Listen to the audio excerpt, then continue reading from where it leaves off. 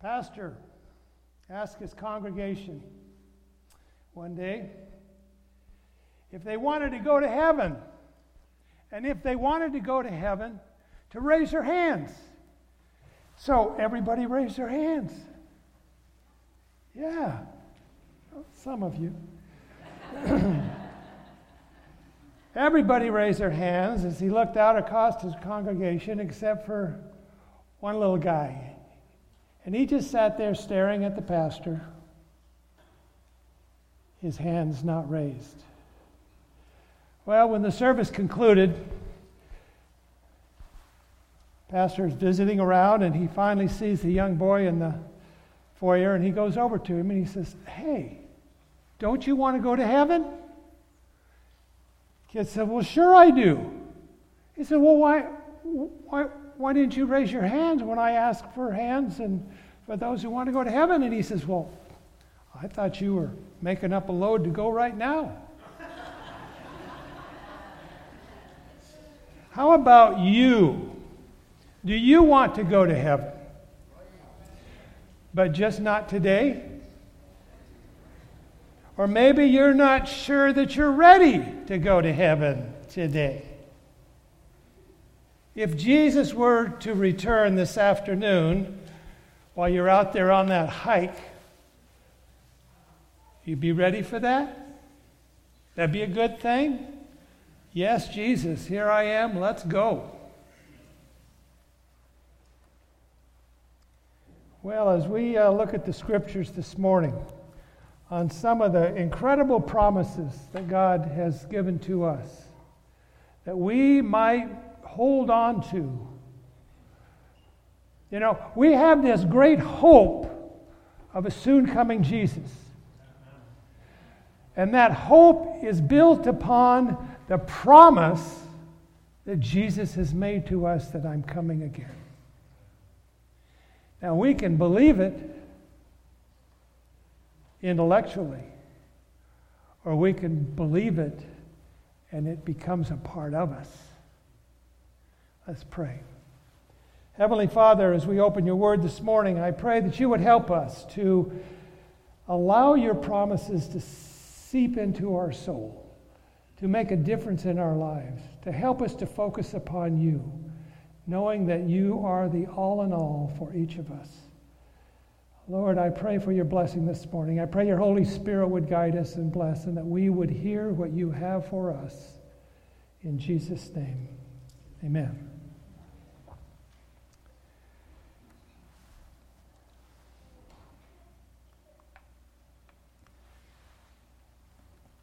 Brad shared Isaiah this morning. Come now, let us reason together, Isaiah says in Isaiah 1, verses 18 and 19. Come now, let us reason together, says the Lord. Though your sins are like scarlet, they shall be as white as snow. Though they are red as crimson, they shall be like wool. What's the next word? Huh? If. That's a huge word. It's got 2 letters in it. If.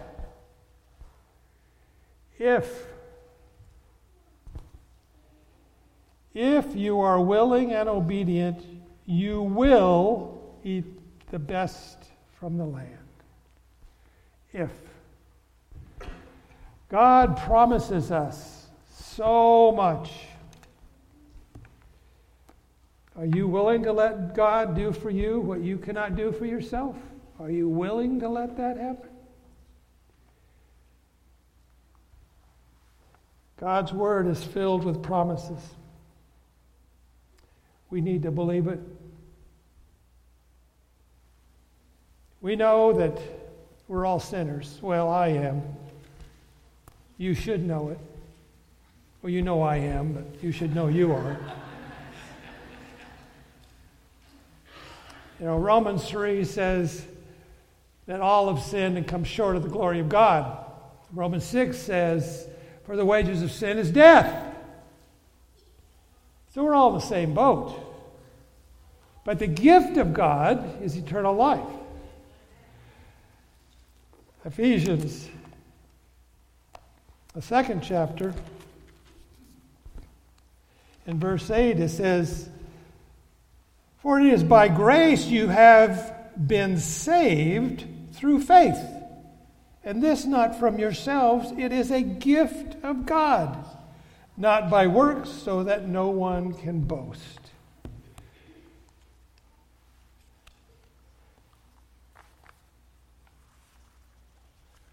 God has promised us so much in His Word. Webster defines promise as a declaration that one will do something specified. Maybe you've heard this one.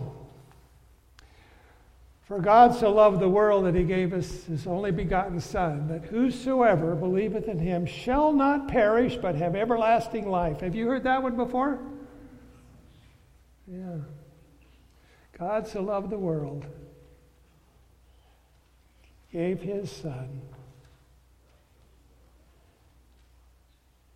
Well, there's a promise there. There's a promise there.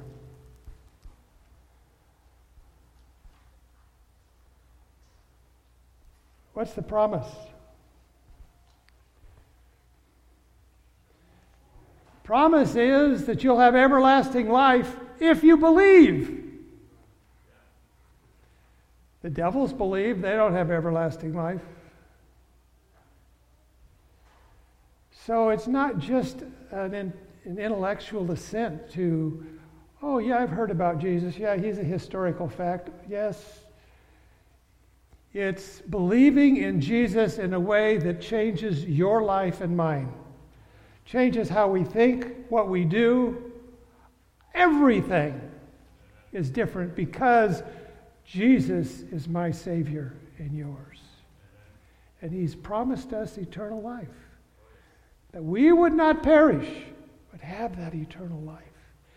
So God's Word's got so many promises, so many things. We need to think about that. A pastor in a small district had 2 churches. It was in Columbus, Mississippi. And he needed to buy himself a new shirt. Like most small towns, he didn't have much shopping variety. He didn't even have a Walmart. There was one particular store, McRae's, where he could find the occasional dress shirt. He found a coupon in the local paper. The coupon gave the guarantee of 50% off all regular priced items and sale priced items. So he took his coupon to the store.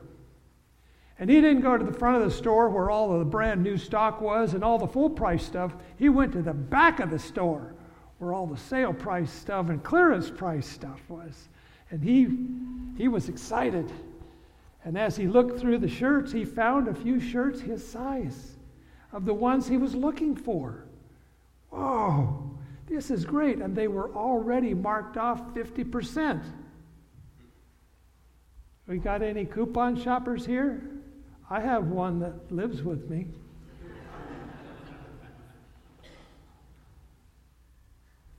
Well, those of you who really know her know how true that is. 50% off of 50% off. Yeah. And they still make money. So he took his coupon. He took his 50% off coupon and his shirts, and he headed to the front of the store. He was a happy camper. Well, he got up to the counter to ring up his stuff. He put his items on the counter where the sales clerk began ringing them up. Tags were marked 50% off. Then he handed the clerk his coupon. Yeah. Here you go, honey. 50% off. He looked at her.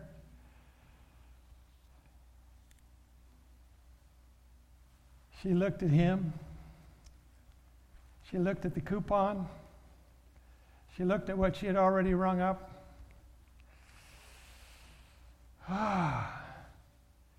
She said,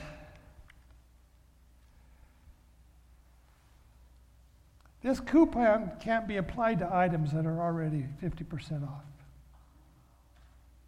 What kind of coupon is that? Said 50%. And he says to her, well, look, my coupon says 50% off on all new items and all discounted items. All regular price items and all sale price items, 50% off. That's what my coupon says. She said, well, I'm sorry, sir, but we can't use a coupon on already discounted items. So he said, the coupon says 50% off all regular priced items and all sale price items. She says, well, sir, we can't do that. He read the coupon again. 50% off on our regular priced items and all sale priced items. Well, that's what the coupon says. She said, I don't want to make a scene, here, but that's our policy. We don't do that. So she states it once again. We do not use or accept coupons for sale price items. He once more said, well, you know what he said. So people are now starting to line up at the counter waiting to purchase their items. So she calls the manager.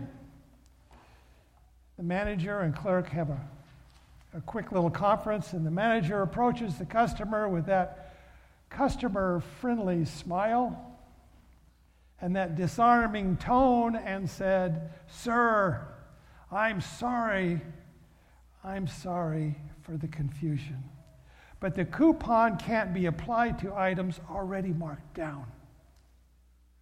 The pastor replied, "Sir, my coupon says that I get 50% off all regular price items and sale price items." "Sir, I understand your frustration, but our store policy is to not allow coupons on sale price items." You want to guess what he said? That's what he said. Finally, the manager says what the policy is, but we are going to make an exception one time because it's clear you're not going to go away. The pastor was not trying to be a pain. He was not trying to access something illegally. He just leaned on the counter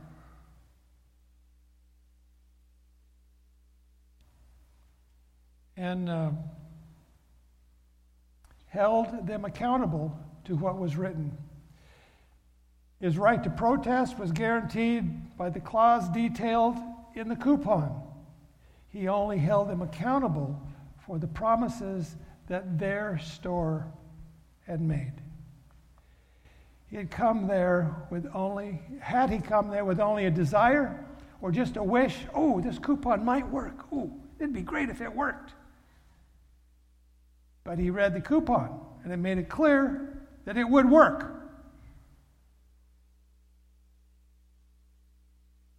But he came, laying firm claim on their promise. Faith is not desire-based. It is promise-based. Faith should not be driven by personal preferences. Our desires can be short-sighted, carnal, or work toward our temporary good. But divine promises are timeless, abundant, and they move us closer to God.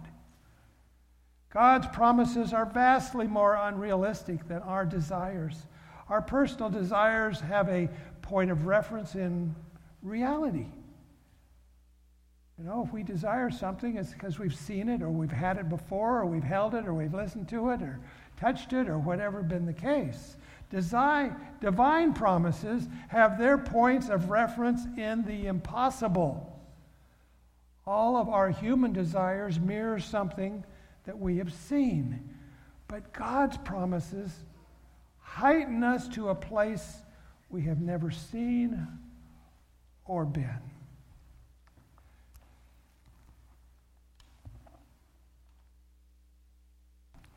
You've all heard these words. 1 Corinthians 2, verse 9. No eye has seen, no ear has heard, no mind has conceived what God has prepared for those who love him. We've heard that all of our life. If you think about that for a minute, think about what you can imagine. Are we able to imagine stuff way beyond believability? Sure. But that doesn't reach where God is. That doesn't reach for what God can do for us. It is beyond our imagination. When Christ was on this earth and he performed miracles that was beyond people's imagination. When lepers came to him and he spoke to them and they were cleansed and they were healed. Beyond what they could have expected. We have to look at God's promises. We have to look at his word, and it has to be so moving for us that what God does is possible. What we think of is way less than what God can do.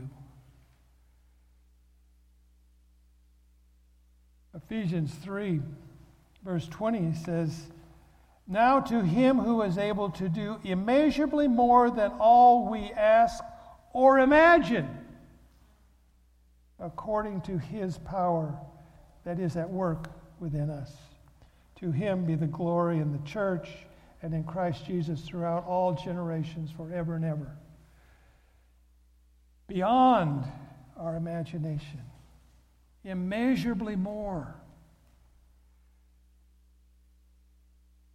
Mark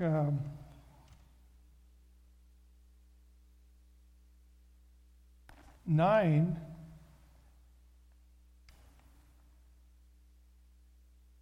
when Christ had come from the Transfiguration Mountain, and then he met his disciples who were trying to heal a boy who had an evil spirit. In that section, the father asked him,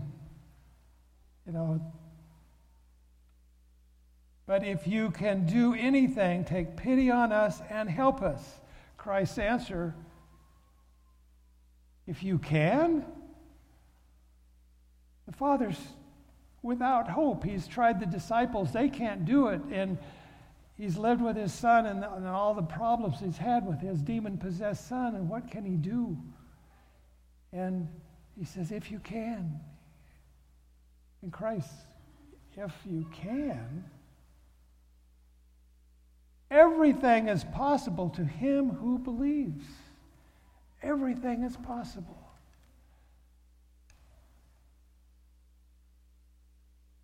Philippians 4.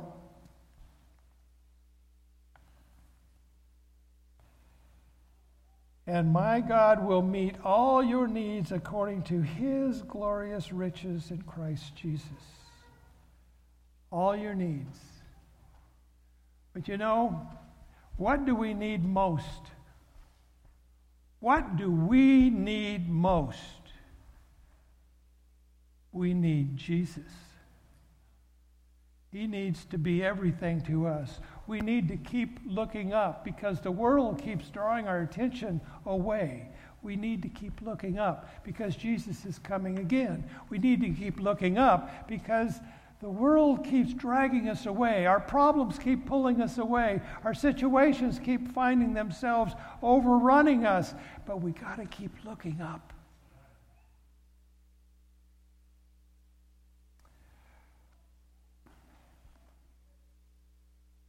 My wife's, one of her favorite passages is Romans 8:37. No, in all these things we are more than conquerors through him who loved us.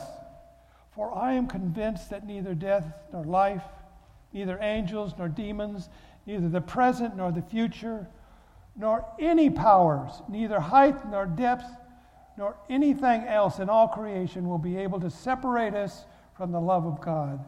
That is in Christ Jesus our Lord.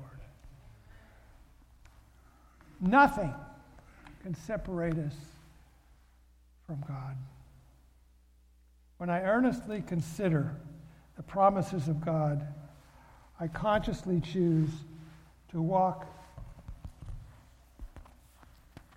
in His promises more than my preferences. Many of God's promises are conditional. If you do this, I'll do that. Many are meant for a certain time or place. Moses leading the disciples, or leading the Israelites. They've just come through the Red Sea. They've just experienced all of the plagues that fall upon Egypt. They've come through the Red Sea. They're out there. God is trying to guide them. He takes them to Sinai and give them the Ten Commandments. And Moses goes up on the mountain and God gives it to him. He goes down and he tells the people. He tells the people what God has said. And it's pathetic. So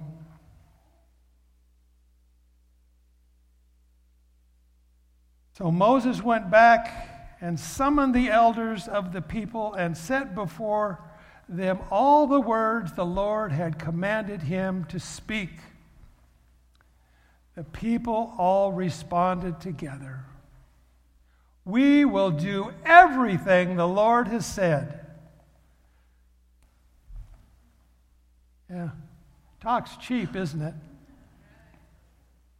Yeah. Because a few days later, what are they worshiping? A golden calf.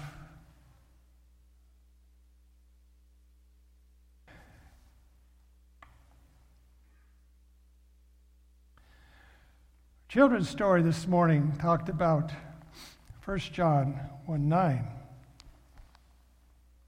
If, it says, if we confess our sins, He is faithful and just to forgive us our sins and purify us from all unrighteousness. There's that big word again. If we confess our sins. We have to commune with God every day. We must commune with God. We must share with Him those things on our heart, those burdens we carry, allow Him to lift them from our shoulders. We must communicate with God and accept His forgiveness. He's promised to forgive us and to cleanse us from all unrighteousness. In that same context, just a couple pages over in the 5th chapter, it says, I write these things to you who believe in the name of the Son of God, so that you may know that you have eternal life. If Christ is all in all to you, He has promised eternity. It's all there.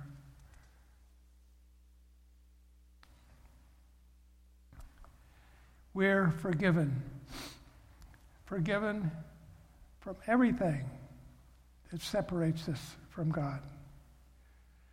We miss the mark, though. When we cherry pick the guarantee without meeting the condition of the covenant, God will do exactly what he says. He pledges life, protection, healing, provision, supernatural abundance, and forgiveness to those who meet the terms. To be clear, he requires the terms not as a means of us earning favor, but our obedience is an outward demonstration of faith. Too often we attempt to make obedience and faith enemies. You know, if I'm being obedient to God, I'm not being faithful. I'm doing it on my own. No, you can't. If you're faithful, you will be obedient to God. If you are driven by faith, you're going to do what God wants you to do. The truth is, obedience and faith are two sides of the same coin. Obedience is faith's expression. Obedience is an outgrowth of faith. The Bible teaches that God cannot lie. The promise is a double-edged sword. It means that He will never relent his word. It also means that he does not guarantee promises when the conditions are not met, because in so doing, he would make himself a liar. Our message today requires us to look at the scriptures a bit more cautiously, thoughtfully, and carefully. The overarching idea is for us to take his promises literally and to lay claim to them personally. Unrelenting circumstances will try to convince us that the promises of God are a lie. God's word is not the lie. The impostor is the circumstance that will retreat when the believer stands firmly planted in God's word. When we are unmoved because of God's promise. Don't retreat. Don't vacillate. Stand with confidence against today's reality, leaning on the counter of faith and declaring what your coupon says.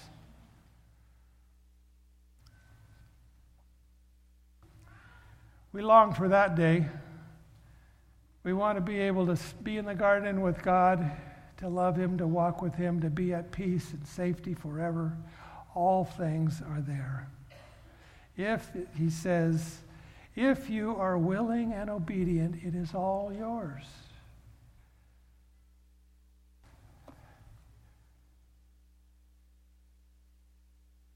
John 14 is his promise to us. As he's talking to his disciples, and by extension to us, do not let your hearts be troubled. Trust in God. Trust also in me. In my Father's house are many rooms. If it were not so, I would have told you. I'm going there to prepare a place for you. And if I go to prepare a place for you,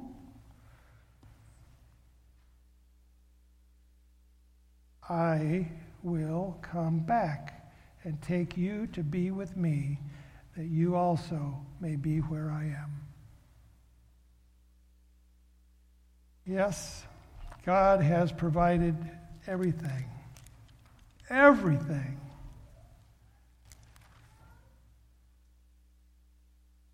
And so, dear children, continue in him so that when he appears, we may be confident and unashamed